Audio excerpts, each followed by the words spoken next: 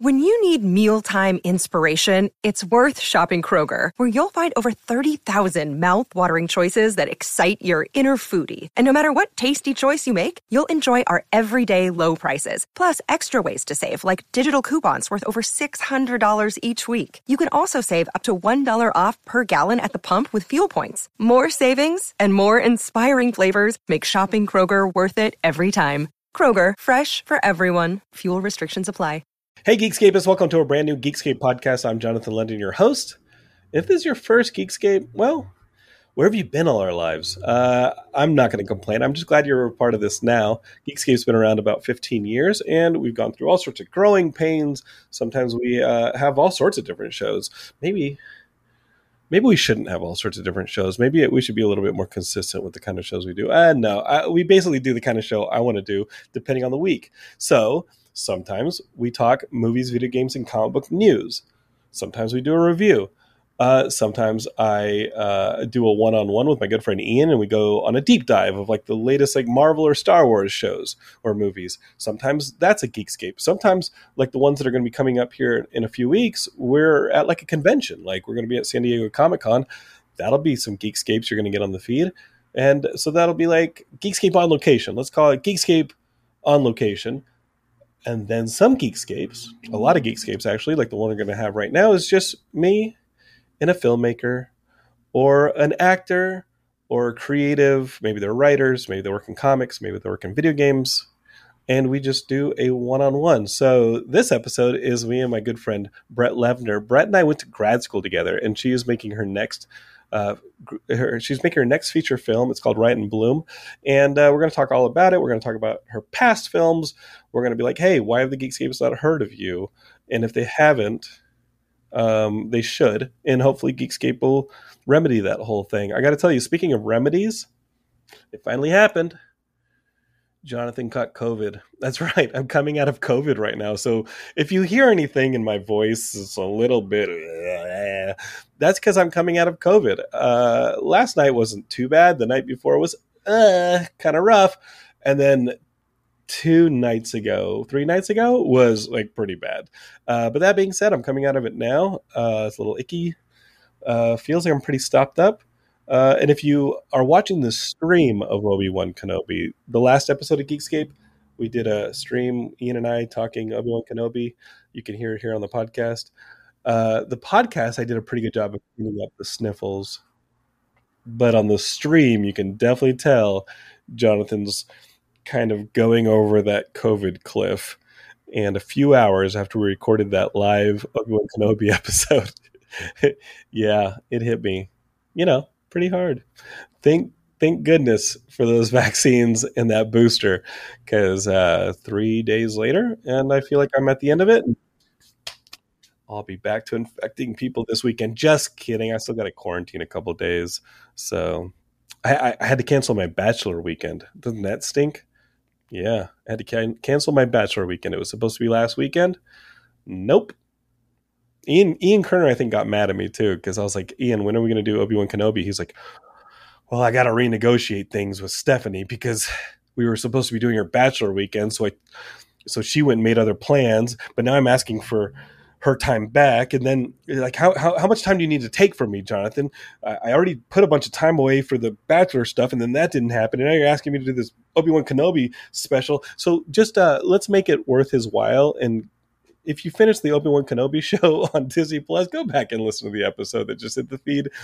Ian, it took a little bit of wrangling to get him to that episode after I had him reserve an entire weekend for my bachelor party that didn't even happen because I was coming down with COVID.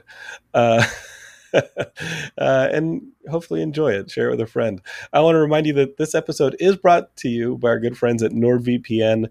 NordVPN.com/Geekscape is where you're going to go. They're going to hook you up with all sorts of awesome threat protection and 1 month free of NordVPN. They got all sorts of cool deals for you just for being a Geekscape listener.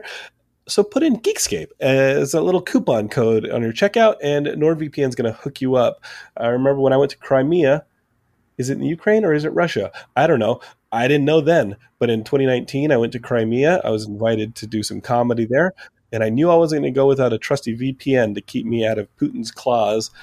and I use NordVPN. So it's really cool that they came back as a Geekscape sponsor for this month. And I would like for you to reward them by going to nordvpn.com/Geekscape and telling them Jonathan sent you and you'd like your deals. There's a free 30-back money-back guarantee. A free, oh, Jonathan, let's say that 3 times fast. Show's live, baby. A free 30-day money-back guarantee if you're not happy. All right? Before I totally blow it, let's go ahead and start the show.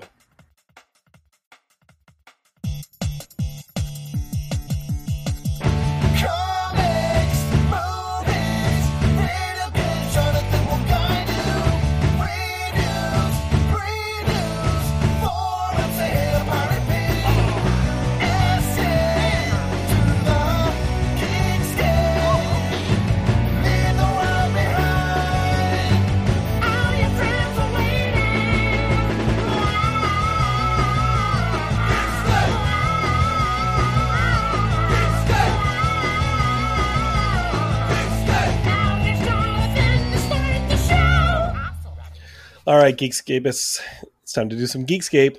My good friend Brett Levner is the guest on the show. Her last movie, The Track, I saw at Dance of the Films a few years ago, and we can talk about that movie. She shot it in Las Vegas, where she moved. We went to grad school together in New York, and then she's made a couple feature films since. Her next one is called Riot and Bloom. She's funding it right now on Indiegogo, putting it together, and she kind of has a unique approach to putting this film together. She's using a lot of her UNLV students and those resources to make a feature film, and it's not a student film. Brett is a very, very capable professional filmmaker. She also, she's like Indiana Jones. You know how Indiana Jones goes around the globe and steals artifacts? Let's just call it what it is. He steals artifacts for museums and stuff. Then he goes and he plays professor. Well, that's like Brett. Brett goes and makes feature independent films, and then she comes back and she plays professor. So she's like Indiana Jones. Let's just call her like a filmmaking Indiana Jones. Here she is, my good friend Brett Levner, who I went to grad school with. Hi, that was an excellent introduction. I'm saving that forever. You're good. This is so funny because I heard your voice for the first time in a while, and it was like it brought me back to screenwriting class at Columbia. You sound exactly the same. It's fun to reconnect because you feel like no time has passed whenever I, run into friends from grad school. I don't know, Brett. I don't recall Jonathan in 2001 and 2 having COVID. He didn't sound like this. He didn't sound like COVID, Jonathan. Same smart-ass remarks, same stupid stuff and blank stare, but he didn't have the COVID. I, too, just got over it, too, so I understand exactly what you're talking about. But it reminds me, did you ever see the movie Broadcast News? Mm-hmm. Do you remember when Albert Brooks has this sweat attack when he goes on camera? I think called the flop sweats. Well, for me, whenever I am recorded live, I start to clear my throat incessantly like a tick. So if that happens, I apologize. That's okay. Listen, the Geekscape has put up with so much worse with me. Okay. Good. No, Good. They're like, nah, you're going to come off like a professional. Is this your first podcast, Brett? It's my first podcast. I've never been on a podcast. Your intro blew me away. I feel like this is too high a level for me to start out at. I'm nervous, but hopefully I'll go with it. You've been around white guys, though, before, right? Yeah. How is this your first podcast? I'm weird. I've kind of, I like people who like NPR and are liberal and listen to podcasts, but I don't really do it myself. I'm kind of old school TV. It was hard for me even to adjust to streaming, to be honest. I'm weird that way. I'm old school that way. Well, Brett, you and I haven't seen each other a lot since grad school. I did go to see your film play. That was very nice. You showed up. You showed up and surprised us, and that was really awesome. Wait, do a lot of people not show up? No. No. Really? It was a really nice gesture, especially I feel like the people from film school are like your family in a way. You may not see them all the time, but when you do, it's just you've had this connection, especially since we went to grad school during 9/11. I think that kind of brought us all together. That happened a week within us getting there. We were all excited. We're wide-eyed. We're going to make films in New York. We're going to run in the streets and shoot our films. And we're in New York a week before 9/11. I was still on my futon, but they hadn't sent the frame yet. It was just the futon couch or the futon cushion, the frame hadn't arrived. And I remember still like kind of like laying on my stomach on that sofa part, the cushion. And I was on AOL Instant Messenger with my friend Tommy Fad in Austin, wishing him a birthday, which I'll never forget, that 9/11's his birthday. And he said, "Hey man, what the hell just happened in New York?" And I checked the news sites, and sure enough, like everything started slowing down. The dial-up internet started slowing down, and then before you know it, sirens just shooting down Broadway next to our place in New York. And we'll never forget. Remember wandering around campus that day? It was heavy. I didn't go to campus because I was living at home. Luckily, I was one of those people. My parents, I lived with my father, had an apartment in Manhattan, so I didn't have to pay for room and board. Oh, wow. But I remember he was like, "Don't go downtown, just stay here." So I wandered outside. I was up on 82nd Street, but I could the smell in the air. You could smell the burning. And then you could I went to the water and I looked down, and everyone was kind of just coming out and kind of gathering and just kind of like in shock. But I do remember for some reason you going down or hearing about how you went downtown with your camera and you took some footage or something. That's what I remember. Yeah. I had this Hi8 camera that we used to shoot a bunch of stuff. I had a GL1, a mini DV Canon GL1. Mm-hmm. And I remember making my way down to like the Southern Battery, or at least in Brooklyn, and shooting the Southern Battery. And you just saw like tons of smoke billowing out of the bottom of... Now, you know what? With as much of a shit show as the U.S. has become recently, like that's just another Tuesday. It seems like. Like I hate to be insensitive, but like, damn. Like I was thinking about this literally yesterday. These are the kind of dumb thoughts that go through my head. I was thinking about the Supreme Court decisions from the last week, which are those are kind of brutal. And I was thinking back to like these narrow misses and like how our country has been taken over by this minority, this religious minority, and how we're turning into like a Taliban. Right. And people are like, "This is Geekscape. Can we just talk about Star Trek?" Yes, Star Trek: Strange New Worlds is excellent, and I loved this week's episode. And I watched all 10 episodes of Umbrella Academy season 3, and I love it. Anyway, that's your update. But I was thinking like how we got here. And like when the last sense of having innocence and like all that was, and honestly, it obviously ended at 9/11 in a lot of senses. And then we started having like wars on metaphor, like wars on concepts. Like here we go, we have a war on terror now for the next 20 years. But I think our pinnacle, because a lot of people have been critical of the United States recently. I think our pinnacle as the United States of America, you know what? It was Blink-182's Enema of the State. When Blink-182's Enema of the State came out, that was the pinnacle of the United States. Like the high point. I think, and it sounds weird, but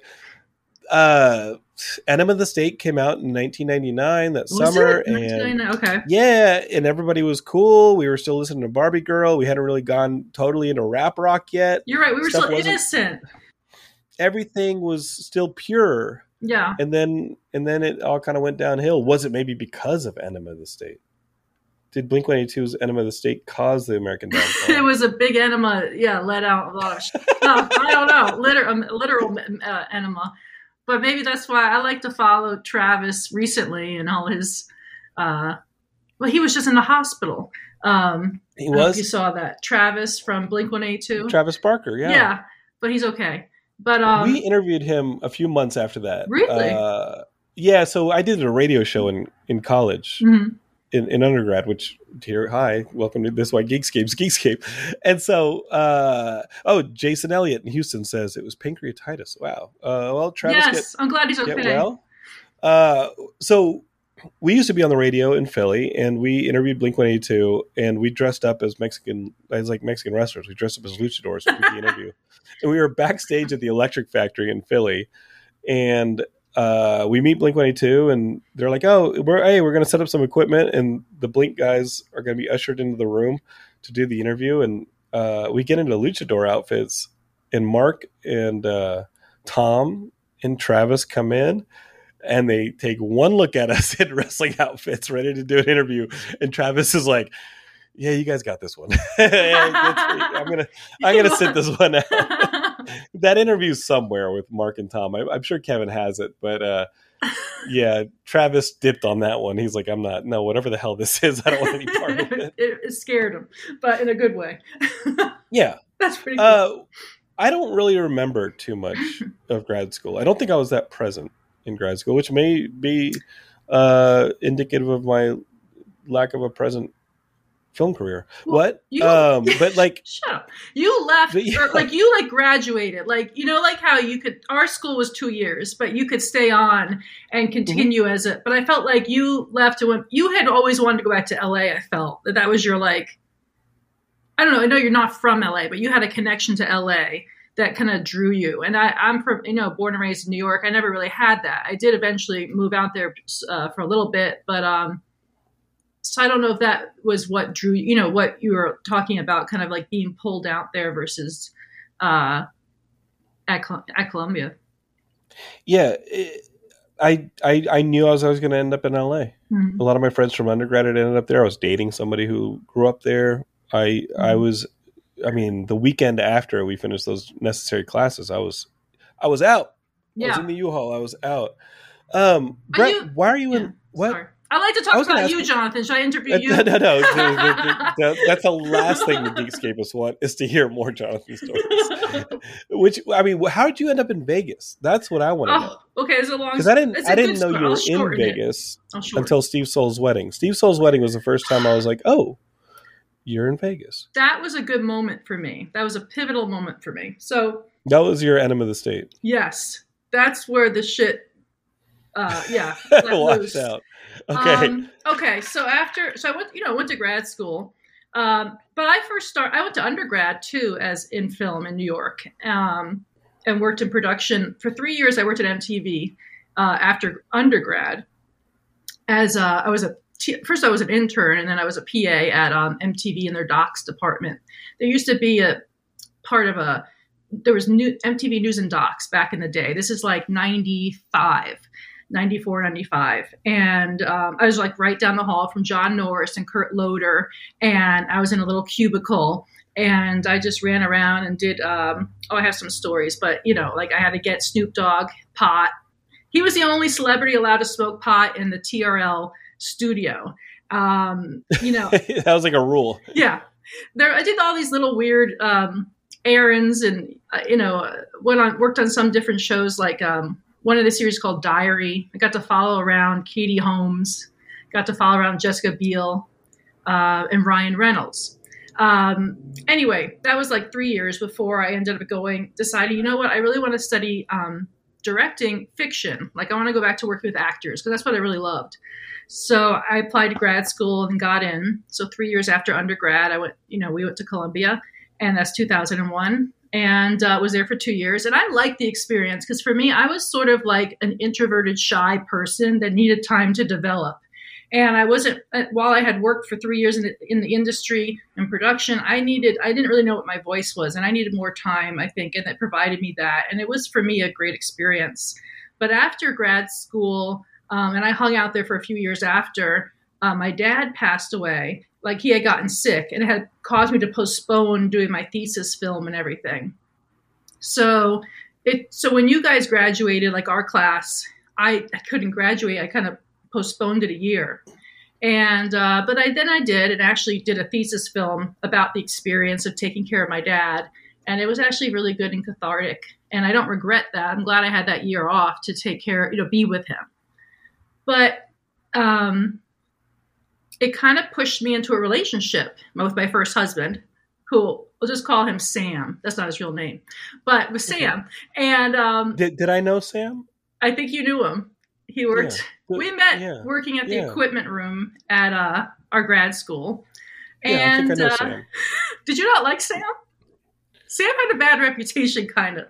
I was neither here nor there on Sam. Sam. I think I've shared a Sam story on the podcast. What? Well, I remember Sam's 8 to 12. Do you remember the 8 to 12? I don't even know it. No. Well, you know the 8 to 12. After our first year at school, we had to do it. Yeah. We had to. Well, nobody. Well, I did. This is why. Everybody had to do an 8 to 12. After the first year of film school, Geekscapists, we had to spend the summer after our first year of classes doing an 8 to 12 minute film, and somebody had to write yours, and then somebody else had to produce yours, and then you as the third party had to direct them, and then you all in turn had to write one and produce one for two other students, but round robin type of thing. And when you presented, the first years would sit in on your 8 to 12. So going into your second year, you had a bunch of people going into their first year who had just gotten to Columbia, sitting on your 8 to 12. And I sat in on Sam's 8 to 12. Uh-huh. And it was clear that Sam had thrown out the script to the 8 to 12 and probably shot whatever the hell he wanted over the weekend or week prior. And it was pretty rando experimental stuff. And we sat through it. And it was it was not 8 to 12. It was hard 22 minutes. It was pretty random. And I'm neither here nor there on Samuel, but I do remember being a little taken aback after sitting through 22 minutes of visual and audio assault in this thing, and I think Sam would admit that it was assaulting as well. It just felt like pulling a student film out of your ass, right? Pompous. Yeah. You're not my words. and so I remember the teachers being like, basically saying in the nicest language possible, like, what the fuck was that? And they tried to pull anything out of it. After we got married. They tried to be like, hey, like, what was that? What was that? What was the motivation for this? And the defense across the board was, well, y'all just didn't get it. Right. Y'all just didn't get it. And it was just like, what the? No, dude, you literally took a camera, pulled this out of your ass in the last week and a half when you had all summer to do this with actual collaborators. Right. And we just sat through it. So my rule now as a teacher myself is if a student does that, the whole class has to sit through it. Like, just good. Like if you bring in a project that didn't do the work, and the class has to sit through it, and you have to weather the slings and arrows that come with it, Right. And that's what I remember the most about our friend Sam. And then seeing him again at Steve Soul's wedding and knowing that y'all were married, because I did not know that you and Sam had gotten married. Yeah. The person known as Sam. What had happened was kind of we were younger, whatever. It wasn't the right partnership. It wasn't the right pairing. We ended up getting divorced. We didn't belong together, but it was happening at a time when I was going through this situation with my dad passing, and maybe, my only child. I didn't really have that support system, and he should have just been a boyfriend that ran its course, but it kind of ended up in becoming something else. But it was actually a lesson, going through that divorce, and that happened now 8 years ago, was one of the heaviest times of my life. Even with losing my father, this was going through divorce was heavy, and you start questioning yourself and who you are, and comparing yourself. And I really went through a dark period. And that's how I decided, I wasn't ready then, but now that I've had some distance, I want to make this film called Riot and Bloom, because it's addressing divorce, and that you can survive it, and especially specifically for a woman, what you go through the process, and finding yourself again. So that's sort of but anyway, during the course of being married to Sam, we ended up moving to LA, giving that a shot, which I didn't like because I can't drive, basically. I'm from New York, born and raised. I'm a horrible driver. I remember taking the GPS and just avoiding the highways. So I would take the 2-hour route to go somewhere on the side streets because I was too scared to get on the highway. Merging freaked me out.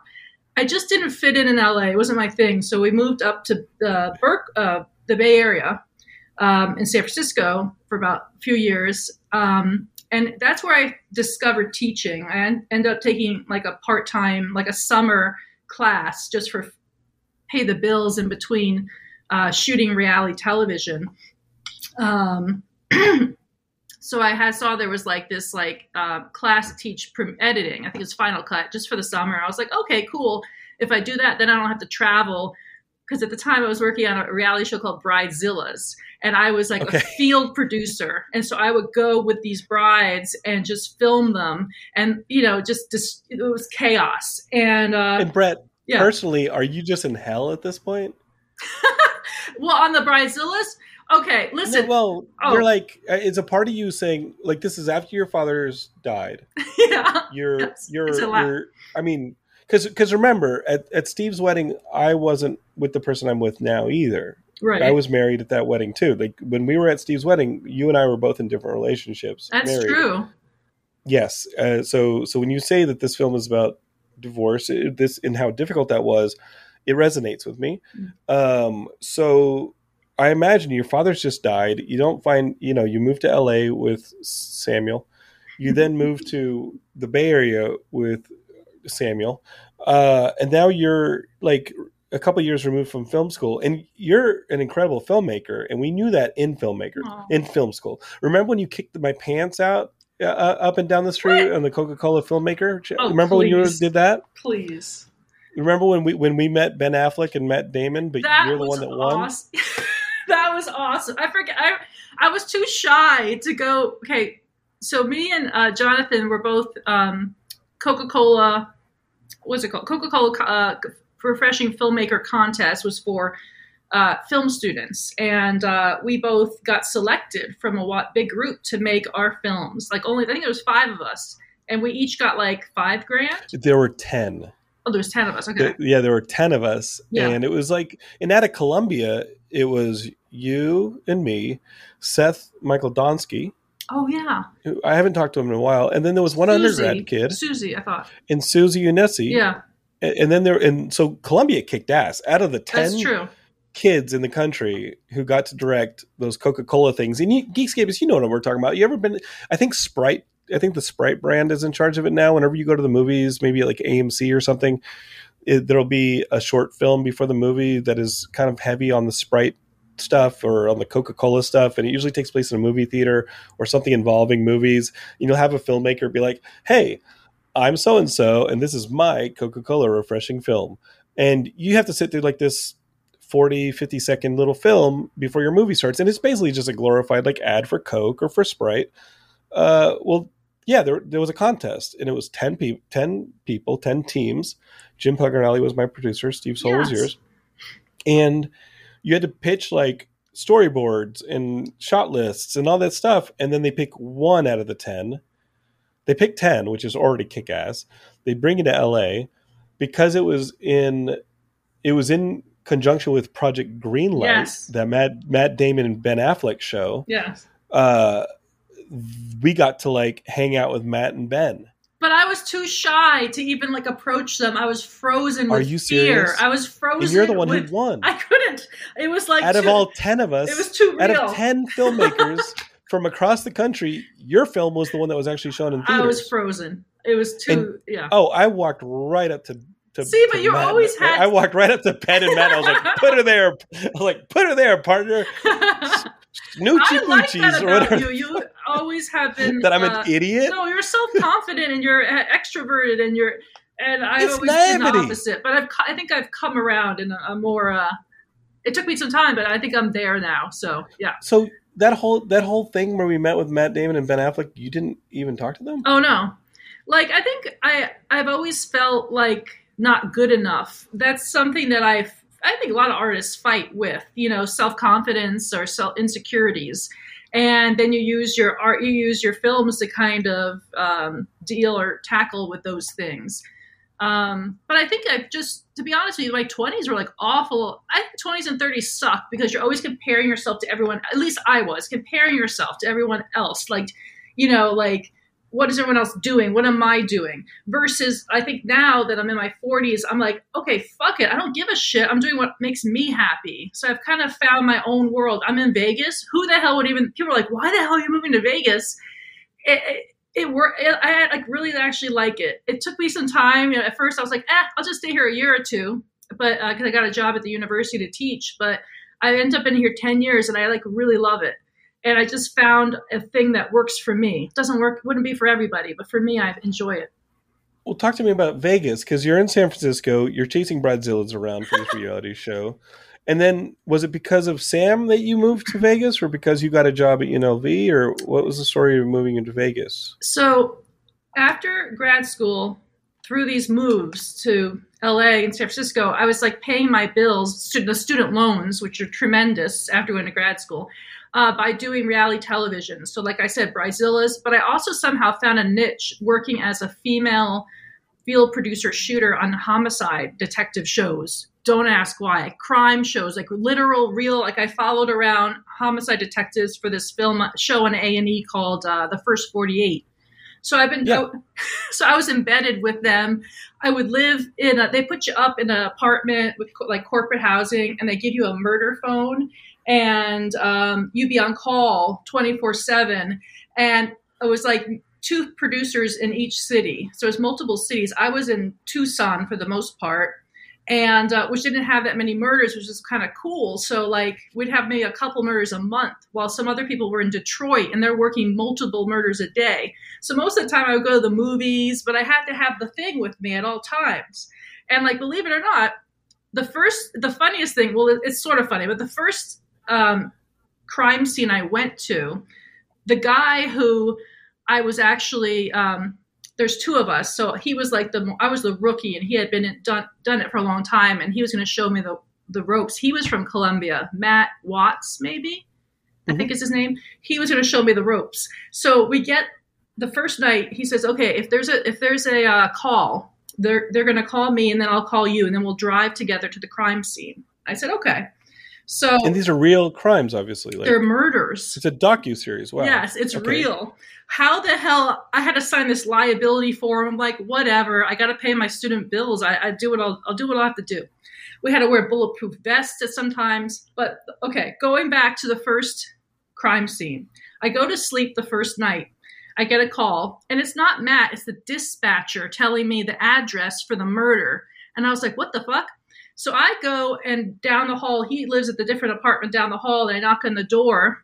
I'm like, they called me, and he's totally drunk. And he's like, I can't go. I didn't think there'd be a murder tonight because I got wasted. You're going to have to go by yourself. And I'm like, this is what? The first murder? This is the first murder. So I'm like, what? I'm like a green rookie. So I take my little camera, my bag of my backpack, and they give you a rental car. And I take the GPS. I'm driving into this is actually in Cincinnati, to like a rough part of Cincinnati.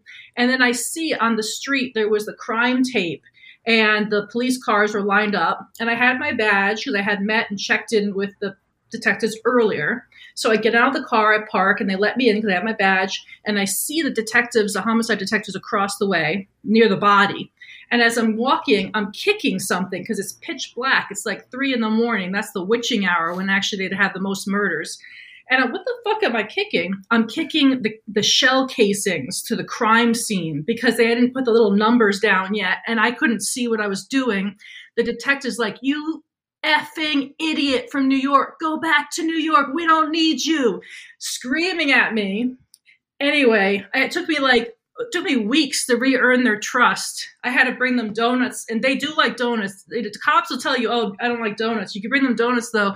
I won them over with that. And, there was scenes where I was slipping in blood. I mean, there was funny parts, but there was also kind of really sad parts. And I felt like eventually the whole thing felt exploitative to me. And I was like, I couldn't handle it. I'm like, I'm filming people. I feel like we're taking advantage of people, but also I didn't want to be filming people being their kid, their child's being killed, and you got to notify next of kin. And we were told to film. And I was just like, this isn't for me. And I felt bad. It wasn't, I tried to be that, but I couldn't be that. So you're also destroying evidence while you're there. Yeah, exactly. Yeah. It wasn't a good idea probably to have us there. Ultimately, the show got sued, not with one of my episodes, but they got sued because someone was accidentally, a little girl got killed during the filming of when they were trying to seek out one of the suspects. They put a smog, I don't know what those called, the thing that create a fog so they can go in, the detectives, and find them, the suspect. And a little girl got killed by accident, and they said it was most likely that the the detectives were acting in a way that was for the television show and not how they would normally act. So they're actually a case. And I actually, I didn't get subpoenaed or anything, but I did get called by like the morning news one day saying, hey, we Googled and we have you listed as the first 48 camera operator. Do you want to be on the news with us? And I was like, no, that's all right. Thank you. But yeah, wow. It was a disaster. I don't know if it was a disaster. There was elements of it that were a good show, but there was no way to 100% not be exploitative of the people. And it made me I felt bad. I didn't want to do that anymore. So that's how I kind of got into teaching. And that brought you to Vegas. Yeah. So Vegas just offered you full time or what? Yeah. So I got into teaching in San Francisco. I got my first teaching, just a class. And I'm like, holy shit, this is great. I love teaching because I got to show clips of like my favorite movies. And like, I'm like, and you get paid to sit in a room. You don't have to wear a bulletproof vest and like be hiding behind a car. To ruin evidence this is of a more crime me. scene. Yeah. This is more me and my speed. I got to tell you, Brett, Rainy Valley on Twitch says, you know what? A decade of knowing Brett, and this is the first time I've ever heard this. Yeah, that is actually my collaborator on the film Ride and Bloom. She's the screenwriter with me. So let's get to that. So we can go back to the whole Vegas of it all. Yeah.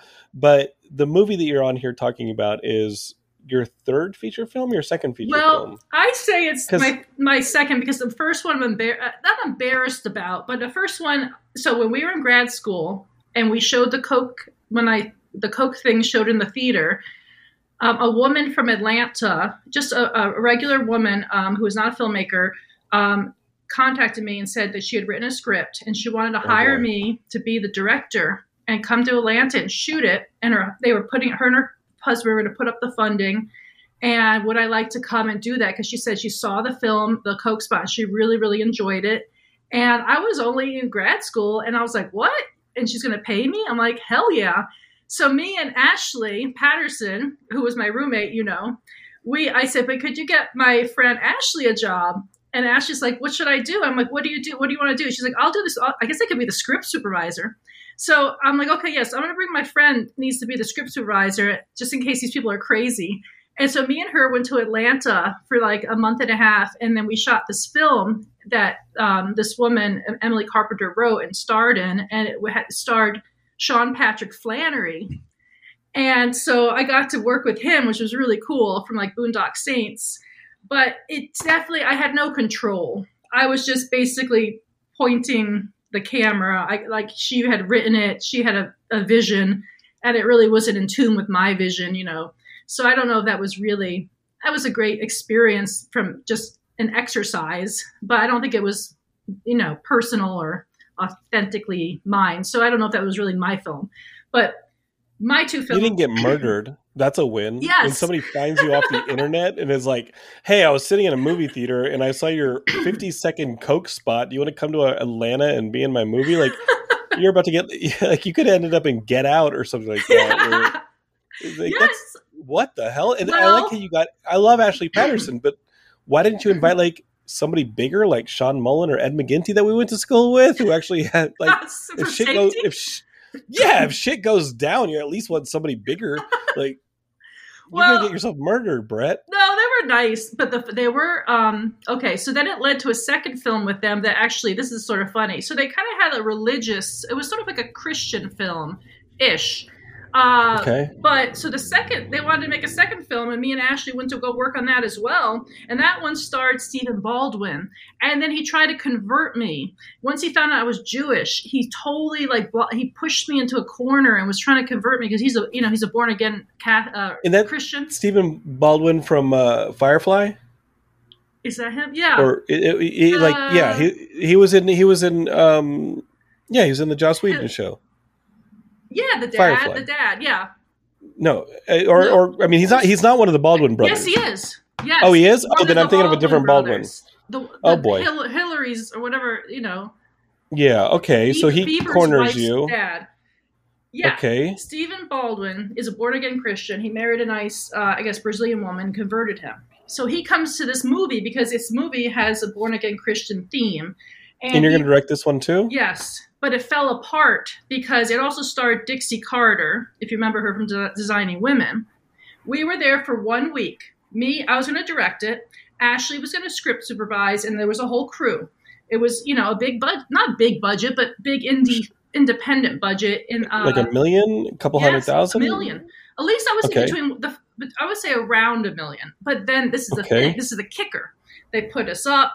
They were going to pay us. It was SAG. Everything looked nice. We were in Tennessee in the Smoky Mountains. We had cabins, and there were bears outside at night.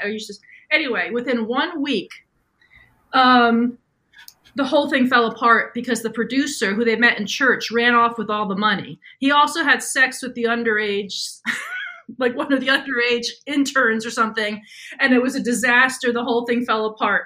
So that never happened, but I do have like a little pieces of the clips from it. So that happened too. That's insane. I have stories I could tell you. You have no idea. Yeah, I remember the whole thing just fell apart because this guy who was going to be the producer, who had the money, who they met in church, and they were like, they would speak tongues and they put their hands on me and pray over me before I would direct a scene and stuff. I swear. Oh my God. So you didn't make the track, and I remember that one. The track was good. It had Stephen you guys remember who was in that one? I almost said Stephen Amell. Sam Trammell from True Blood. True Blood, yeah. Okay. Yeah, and then let's talk about this one. This is why you're here, Geekscapists. Brett's got this new movie, Riot and Bloom, and my goodness, Brett, we're just catching up. And I mean, this might be a very abusive podcast for the Geekscapists because we're just basically using it as a catch up. But ultimately, we want you to go to Indiegogo.com and check out Riot and Bloom. It's Brett's new movie that they're fundraising, and Brett's collaborating with a lot of her students and ex-students from UNLV and putting this film together. You know what? I got to tell you, this one's going to be good. Your screenwriter, Rowdy, is in the comments. She's awesome. And I'm excited about this movie. You posted it to Facebook within, I think, moments. I was excited in sharing this thing and inviting you on the podcast because, Brett, I've been a fan of yours and a friend of yours for 20 years. And I'm so excited that you're making a movie that has this attitude to it. It feels like this punk rock kind of cool thing, and I know the basis for the movie because I remember how your marriage with Sam went and how that ended. And so when I read the synopsis for the movie, I was like, oh shit, Brett's done making a movie about what she went through. Can you talk about that at all? Like your relationship with Sam ended and you're divorced? Yeah, like 8 years ago, I came out here for a teaching job, and he came with me because his job had run its course. And we came out to Vegas, and I said, I got this full-time teaching position at the university out here, UNLV. Maybe I'll stay a couple of years and get my feet wet, and then maybe go back to California or go back to New York. But in the interim, probably a couple of years in, on my 40th birthday, which is where the movie starts, and this is based on reality, my ex-husband and me, Sam, go to dinner, and he tells me over dinner on my 40th birthday that he's been having an affair. So right then it wasn't funny, but now looking back, I can, it works. I think it's funny now. I've had the distance and the therapy, and I said, and I knew in my head, Brett, one day you're going to make a movie about this. Kind of like I was sort of influenced by Nora Ephron, Heartburn, her movie Heartburn, where she told the story of her divorce. And I kind of loved that and the realness of it. But it took me many years to get here. That included like the dating, like all my bad dating stories. Like I included that in this film. I actually even at one point during the divorce, I'm Jewish, but I decided I was trying to find God. I was trying to find sense. I didn't know anyone else my age. I was in my 30s that was divorced. I didn't know anyone else. I felt alone and like a loser. I was like, what did I do wrong? Everyone's having kids and all this stuff. So my therapist said, go to this church. And a lot of people find, it helps them. So I went to this big mega church seeking the answers. And to be honest, I did like it because it kind of was like I could be anonymous. And so I would just cry and no one would notice because it was in the dark. And they'd have really cool Christian rock and everything. And some good. The pastor was kind of inspiring. So one day, somehow, I was convinced to become baptized. And they had this giant pools, like inflatable pools that would be outside the church. And they were like, anyone who wants to be saved, because I thought I did something wrong, that I was getting divorced. Inflatable pools like from Walmart, like a slip and slide? No, like big, like giant. There were like at least 2,000 people in this church every week. Like this was a huge mega church.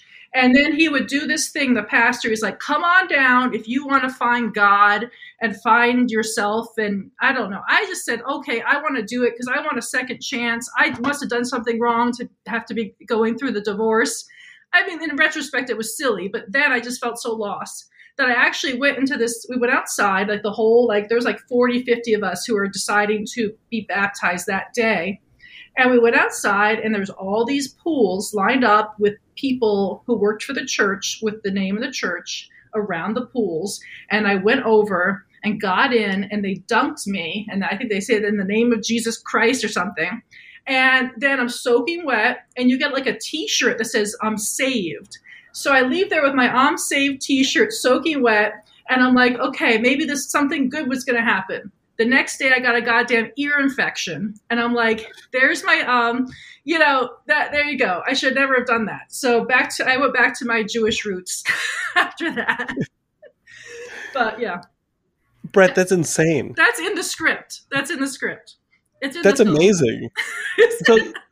So talk to me about this film. You started writing it with a co-writer, or you gave the story to Rudy and said, hey, Rudy, go for it, knock it out. What was kind of the process of you not writing the script yourself? Because I mean, I think with The Track, which was based on one of your films, your shorter films, like you didn't write that script either. Matt wrote that script. Right. Like why don't you write the scripts? I'm not a writer. I feel like I went to school for directing. I'm more comfortable doing that. I'm not a writer. I hate being at the computer. It's like a nightmare for me. So yeah, the way I collaborated with Matt McHugh on The Track is similar how I collaborated with Rudy Burmond, who was actually a former student who then went to the master's, got her MFA in dramatic writing.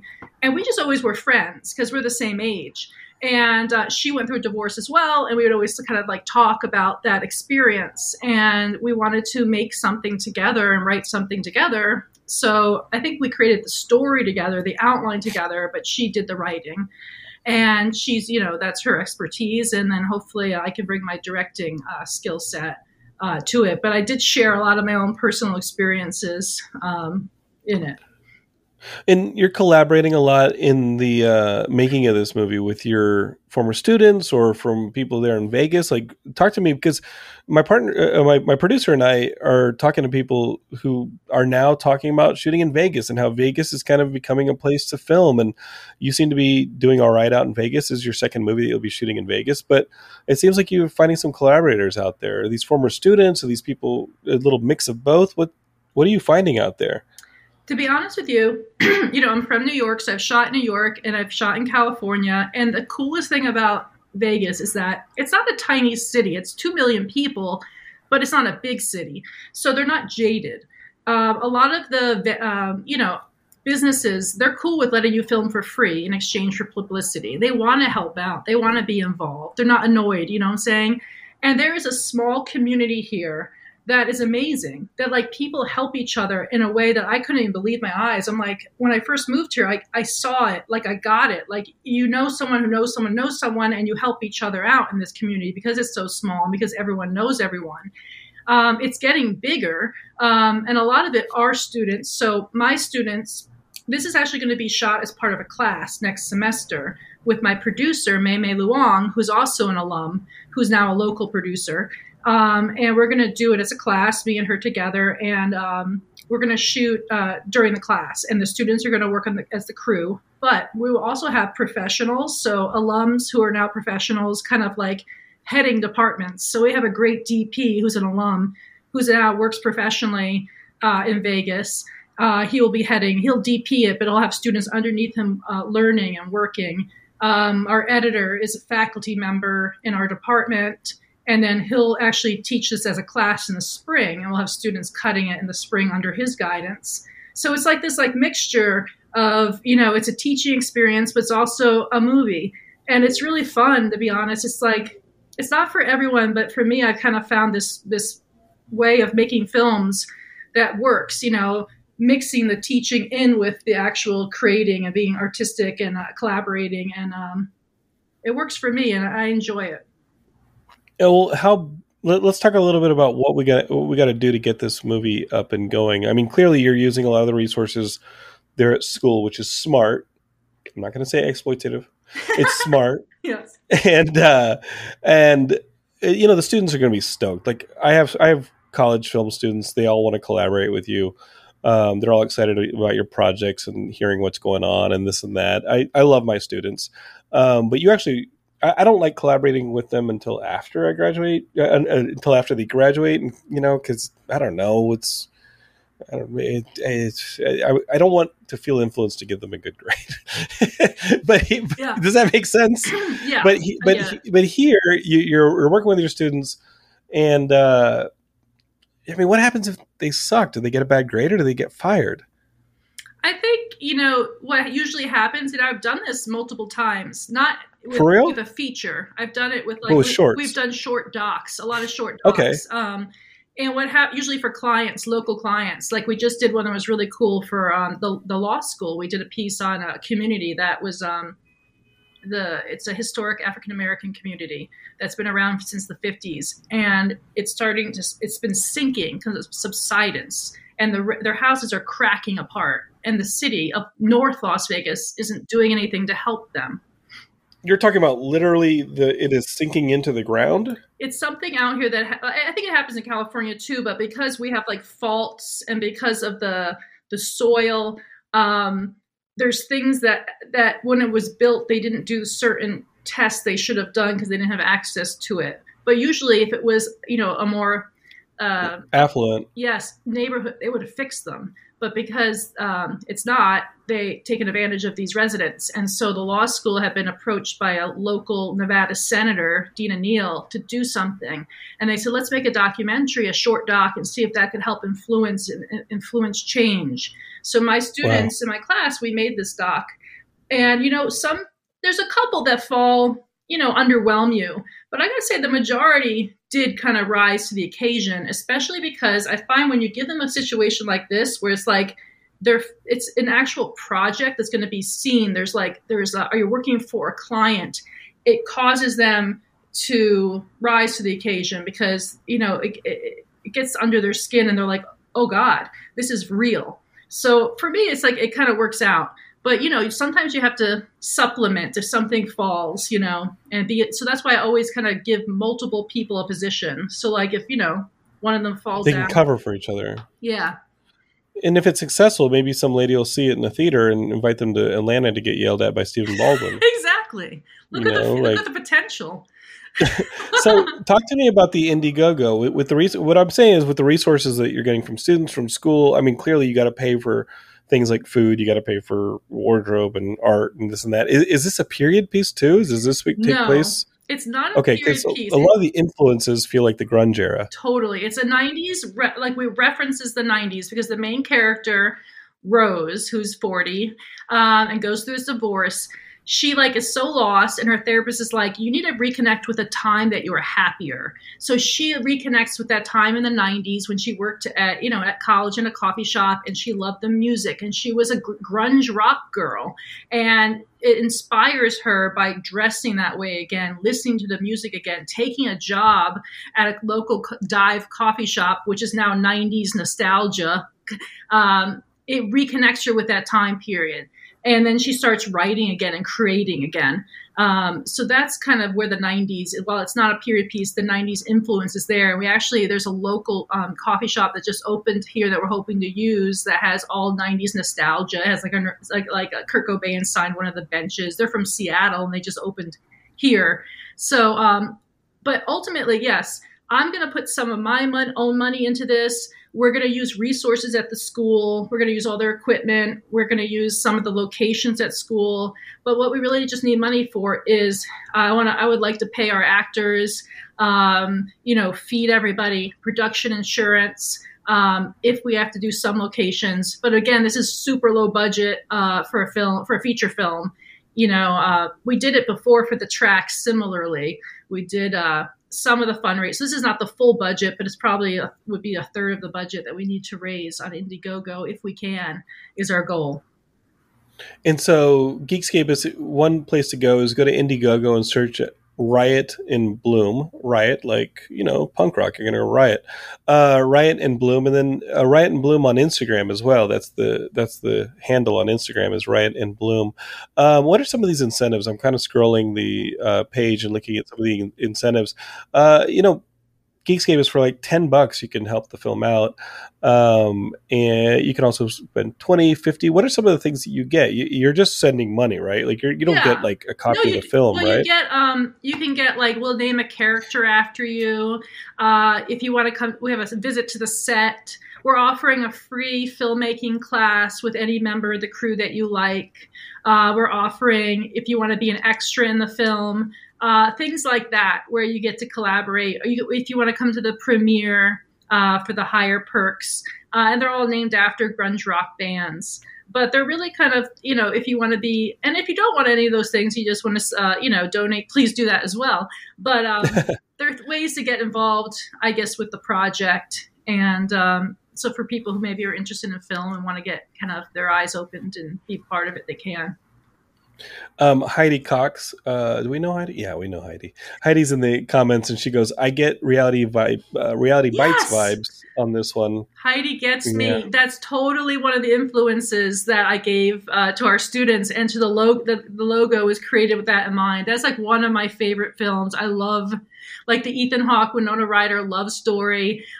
Totally. Yes, Heidi, thank you for mentioning that. As well as Singles is another film that I just loved from the 90s.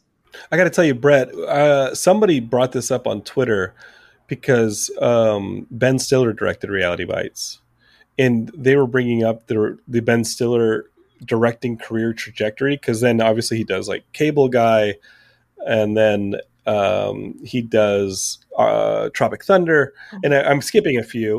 Zoolander's in there before Tropic Thunder, but now what you see some of the stuff that he's doing for like HBO with Severance, the directing is phenomenal. Totally. So Ben Stiller starts with like Reality Bites and ends up with like Severance, and he's just turned himself into like a really gutsy.